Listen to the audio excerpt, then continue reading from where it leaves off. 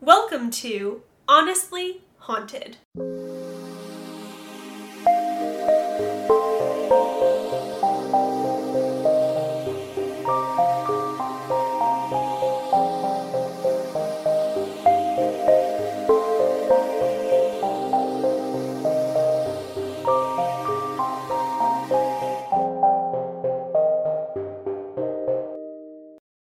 Welcome back to Honestly Haunted.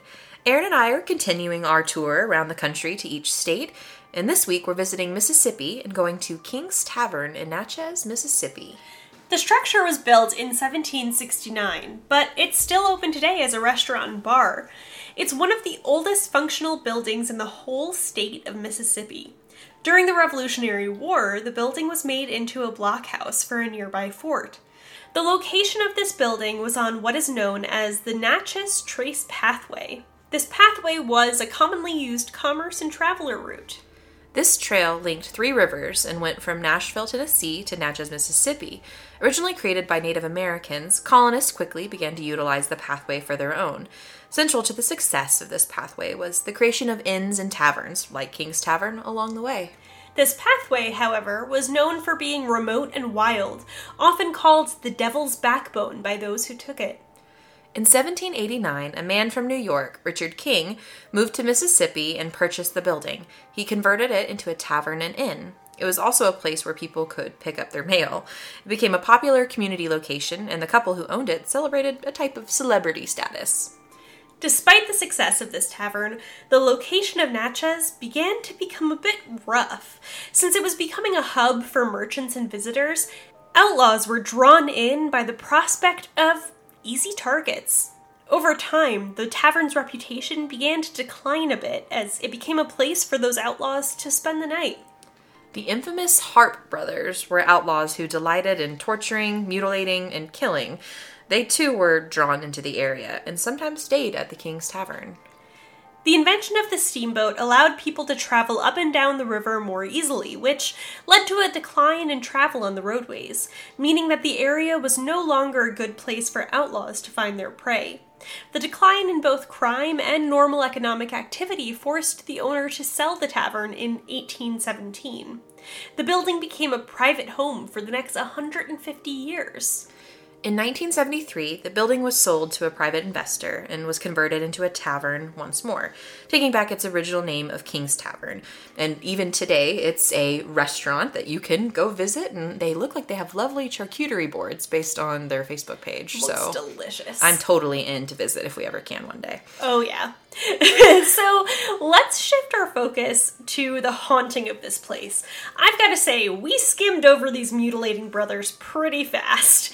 The Harp brothers have got to play a part in the haunting, right? While not the only contributors, they certainly played a part. Micaiah and Wiley Harp are known as the first documented serial killers in America, which is huge. They operated in Tennessee, Kentucky, Illinois, and Mississippi in the late 1700s. The Harp brothers were actually cousins, but brothers was a whole lot easier to market, I guess. Sounds fair. The duo were extremely violent and used the Revolutionary War and the British cause to further their dangerous rampages. They burned farms, raped women, and pillaged the homes of American patriots. In 1780, they actually did join British troops to fight in several battles. The Harp brothers actually did marry, too, but the story is pretty gruesome. To take revenge on James Woods, an officer who tried to stop the brothers from raping, they kidnapped Woods' daughter and a neighborhood girl and forced them to become their wives. The wives bore them children, but the brothers killed each of their children. Ugh. The Harp brothers spent a lot of time with the Cherokee Indians, taking part in their raids and living among them. In 1798, the Harp brothers would begin their notorious murder spree, one of the most violent in America's history. The Harp brothers were motivated more by bloodlust than actual financial gain, which set them apart from other serial killers of the time. They often left their victims disemboweled. They would fill the victims' chest cavities with rocks and then sink them in the river. I know it's grotesque, but it's a good strategy. Yeah, I mean, to be fair, if you're gonna do that, it's as much true crime as we go through. That's probably one of the smarter tactics, but Anyway. We digress. We digress.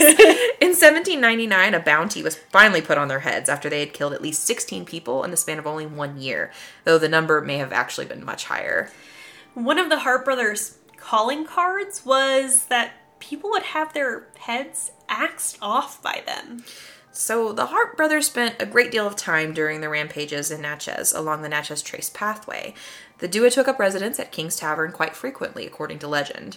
The end of Wiley's life actually happened in Natchez, where he poetically had his own head axed off and placed on a spike in 1804. It's said that Wiley haunts the King's Tavern as it was his last home of a sort before his death. By the end of their reign, they had confessed to 39 murders, but the real number likely surpassed 75. And it's not surprising that the ghost of such a murderer would choose to forever walk the halls of King's Tavern.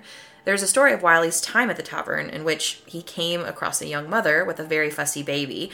He became annoyed by the incessant crying, grabbed the child, and threw him on the ground, killing him instantly. Whew. Despite only one record of the Harp murders happening on the property, the King's Tavern was no stranger to other death. Let's fast forward to 1930. The King's Tavern is a private home at this point. The family living in the home found 3 skeletal remains along with a jeweled dagger in a wall behind the chimney. The remains were of 2 men and 1 woman. While the men were never identified, many believe that they were the victims of Wiley Harp. The woman, however, tells us a very different story of how she reached her ultimate demise. The dagger was actually found embedded in the woman's chest. The remains were believed to belong to a woman named Madeline, who was the mistress of the tavern's original owner, Richard King. According to legend, Madeline disappeared sometime shortly after Mrs. King found out about her husband's affair with her. Many believe that Mrs. King is responsible for Madeline's murder and that she hid Madeline's body in the tavern walls. In present day, many of the employees of the tavern claim that Madeline is the source of most of the paranormal happenings in the tavern. Many of the strange happenings seem to take place in the upstairs portion of the tavern, which used to function as the inn. Witnesses have reported seeing the reflection of a young woman in mirrors, and when they turn around, she's vanished. People have also claimed to feel warm spots on the beds, as if someone had just been lying there. Remembering the dark murder of a baby by Wiley Harp, others have reported sounds of a crying infant throughout the halls, despite no babies to be actually on the premises. Even before opening back up as a tavern, the family who had lived in the home claimed to have experienced these oddities and more. A young man recalled his grandmother telling him about her experiences in the early 1970s, right before the home was sold. Her daughter had died, and ever since then, a veiled woman figure stood at the end of her bed each and every night. So this tavern has a multitude of different types of hauntings, and like many of the other places that we've discussed, it has quite a history. Absolutely. And, going through the initial our research when we're trying to find locations that we want to look at, the King's Tavern came up on a few lists. It's like on an insider list of top haunted places in the country. And as I was looking at it, it said it was home to, America's first serial killers. And that definitely caught Aaron and Mai's attention. Oh yeah, that definitely spiked our interest. We have mentioned multiple times that we, along with the paranormal, also are very interested in true crime. And so the first documented serial killers of America, that is in and of itself really interesting. These people, oh my gosh, they killed so many people. Yeah, a lot of the stories we didn't even feel comfortable sharing just because really these guys were really brutal and lived kind of, what we would deem probably psychopathic lifestyles. Oh, yeah, absolutely. And the thing that I think is also kind of so terrifying about the Harp brothers is that they were free for a very long time. And, I understand that this was a very long time ago, and so it was a lot easier to get away with things, but it seemed like their reputation really preceded them, which meant that they would go into these places and they would do these horrific crimes and people knew about it. People knew this was happening and they still got away with it and still got to continue to travel to other places doing these horrific things. I think the brothers really took advantage of the time and how kind of crazy everything was going post the American Revolutionary War, and that they sided with the British in, I think, hopes of maintaining the status quo of chaos and dysfunction. Yeah, and absolutely. That they really utilized their position to be able to create more havoc and to hurt more people. Yeah, I think it's really interesting that a lot of the stories of them really kind of stress that they were British loyalists, but I don't think these people had actual loyalties to anybody but themselves. Yeah. I mean, I think you're absolutely right. They used the British troops and they used the position that they could get with them in order to kind of justify and give purpose and give, like, abilities to their own crimes. Yeah, access, essentially. Absolutely. It gave them limited access to people, and like lots of innocent people who were just like trying to live their lives and run their farms and honestly, and going back to the idea that they were more driven by bloodlust than by any kind of financial gain or anything like that, they killed a ton of children. They killed their own children. Like, multiple children. They would continuously impregnate their, like, basically stolen wives and then just continue to kill those children. Yeah, usually you find, with most serial killers or even like hired guns and things like that, like generally like children are off limits. Like that's usually kind of this weird code that even the most immoral and awful men still live by. You don't kill children. But these guys definitely did. Their own children. It doesn't make any sense to me. It's crazy. And the fact that so they weren't actually brothers, but they were cousins and they kind of found each other and then brought out the worst in each other. It sounds like from the research we did that Wiley was kind of the one who was more in charge. There's not as many stories about Micaiah, and when Wiley was finally killed, that kind of brought an end to their reign, even though Micaiah still was alive. So that's always interesting too, that like it was this duo doing these horrific, terrible things, but maybe it landed a little bit more on Wiley being the cause. More notorious of the two, for sure. Yeah. So, but I think when we saw, the three, so a lot of the descriptions we saw, like 3 mummified bodies, so old, were found in the 1930s, from this era, and that 2 they think were likely victims of Wiley Harp. Which is so interesting to me, because the fact that they think pretty distinctly that 2 of them were Harp brothers and one was something else and different. The fact that they were found in the same place, I feel like raises so many questions for me. So maybe let's talk about this Mistress Madeline for a minute. She seems like an interesting character. A lot of the portraits that are hanging in King's Tavern are of this alleged Madeline character. Yeah. And I'll post the pictures on our Facebook. But she has this kind of this smile. She does look like she's up to no good. Which, she was a mistress, but right, but no victim blaming here. She did not need to die for that.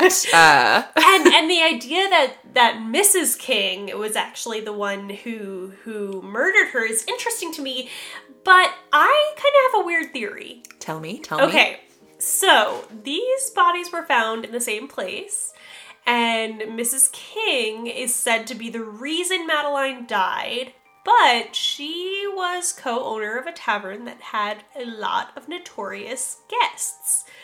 My theory is, if we're so sure that these other 2 bodies were victims of the Harp brothers, what if Mrs. King kind of enlisted one of the Harp brothers, or both, to kill Madeline for her, knowing that it probably wouldn't take too much to convince them? To do her dirty work for her. That's interesting. Well, I had an opposite thought with Mrs. King, because there wasn't specific details involved with the 2 men and how they died, but the fact that the dagger was found in Madeline's chest, right? I don't know, but that seems more like a woman murder to me. It's very a woman personal. murder. It's very knives are very true. personal, and to leave the weapon inside the body and true, and to hide it, that seems like. Women are catty, that's true. Especially. Okay, what if we combine these? What if Mrs. King murdered Madeline, but enlisted the Harp brothers' help to hide the body, and they had their own victims to hide. Or they were like, we have got a place. They were like, oh yeah, we know where to throw her. We've already hidden two in your property. And so she's like, okay. I had questions, but it's not worth it. Again, lots of good directions to go with this. All speculation. All speculation. But we've been doing this long enough. We've been true crime fans long enough that we've got plenty of speculation and theories that could happen. But this was also a really long time for those bodies to be living in, well, not living, but to be in this location, hidden away. And so I feel like 3 bodies in a place is definitely going to bring some of that energy we love talking about. I mean, close to 100 years. Like, these bodies went unfound for close to 100 years. Yeah. And it's interesting. This is the kind of thing. And they, like I said, the tavern is a restaurant now and bar, but you can still go in, and they don't hide the fact that Madeline's body, was found there. It's actually on their Facebook. But please eat here. I'm sure they have probably completely had to renovate the inside and everything. But it's an interesting part of this building's long history. Yeah. So again, coming back to the idea of energy, there was the energy of all these outlaws, of all these criminals living in this place. Obviously, there were at least 3 murders that happened on the property and were, 4 if we count the baby. I forgot about the baby, which... That's also awful. Yeah, that's... So at least 4 that were documented in some way that happened there, probably more. And then one family lived there for about 150 years. That it stayed within the family, and I mean this family had experiences too. We saw this like last report of a man in the 1970s talking about the death of his mother, and that his grandmother saw her and experienced her presence in the home. And it's ironic to me that just like 4 years later they would be selling the home. Right. Like very, very soon after this really kind of scary experience of like every single night seeing this veiled woman. They're like, it's been in our family for 150 years, but we're gonna sell it. We're good now. We're done now.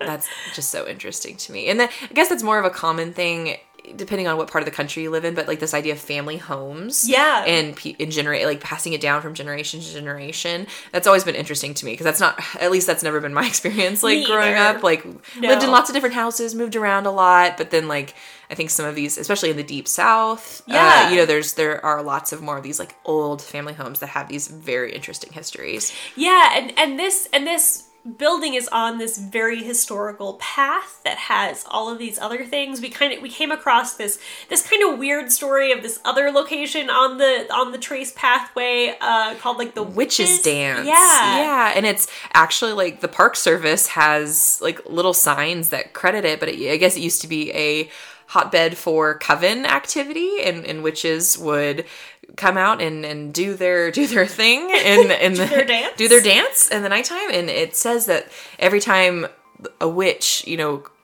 or witches congregated in the area, the grass would die.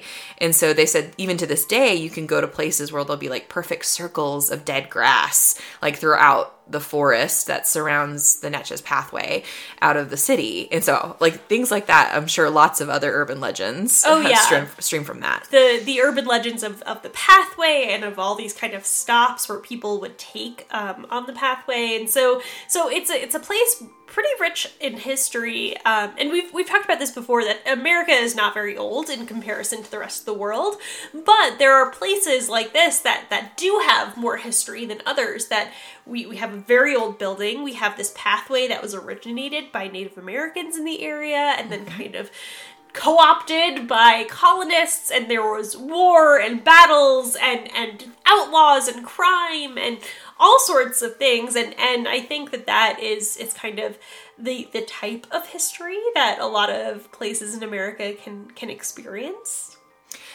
So I don't know, Erin, what do you think about our verdict? I don't know. Yeah, this one's kind of hard. we've talked about it before. We've talked about how we have to take different approaches to our verdict when we can't actually go and visit this place. But I think, based on all of our research, based on these stories, I think we're going to say honestly haunted. Okay. We looked at each other. We really didn't know. I don't know. What I'm are we going to do? say yes, Yeah. though. I think, again, a lot of the focus is on, the serial killers and criminals who committed crimes in the vicinity of the location, and that, likely those victims decided to hang around or that energy decided to hang around. And, it's just, in my opinion, it's just so hard for a place that old not to be. And honestly, I think what put me over the edge is the dagger in the body. Yeah. Being found. Like, that is personal. That has some energy with There's it. There's vendetta there. There's a story, there's scorn, there is love and affairs, and I feel like that put me over the edge. Yeah, and so definitely haunted. Yeah. We can't wait to go try it out. If you're in the area, definitely go check it out. And tell us all about it. Apparently they do, they have a wood fire baked oven, so you can get pizza. Lovely. And charcuterie boards, and it sounds awesome. So it sounds so a little bit of everything. Yeah, if you're in the area, go tell us all about your experience. And thank you so much for listening to this week's episode. We will be back in 2 weeks with more Honestly Haunted.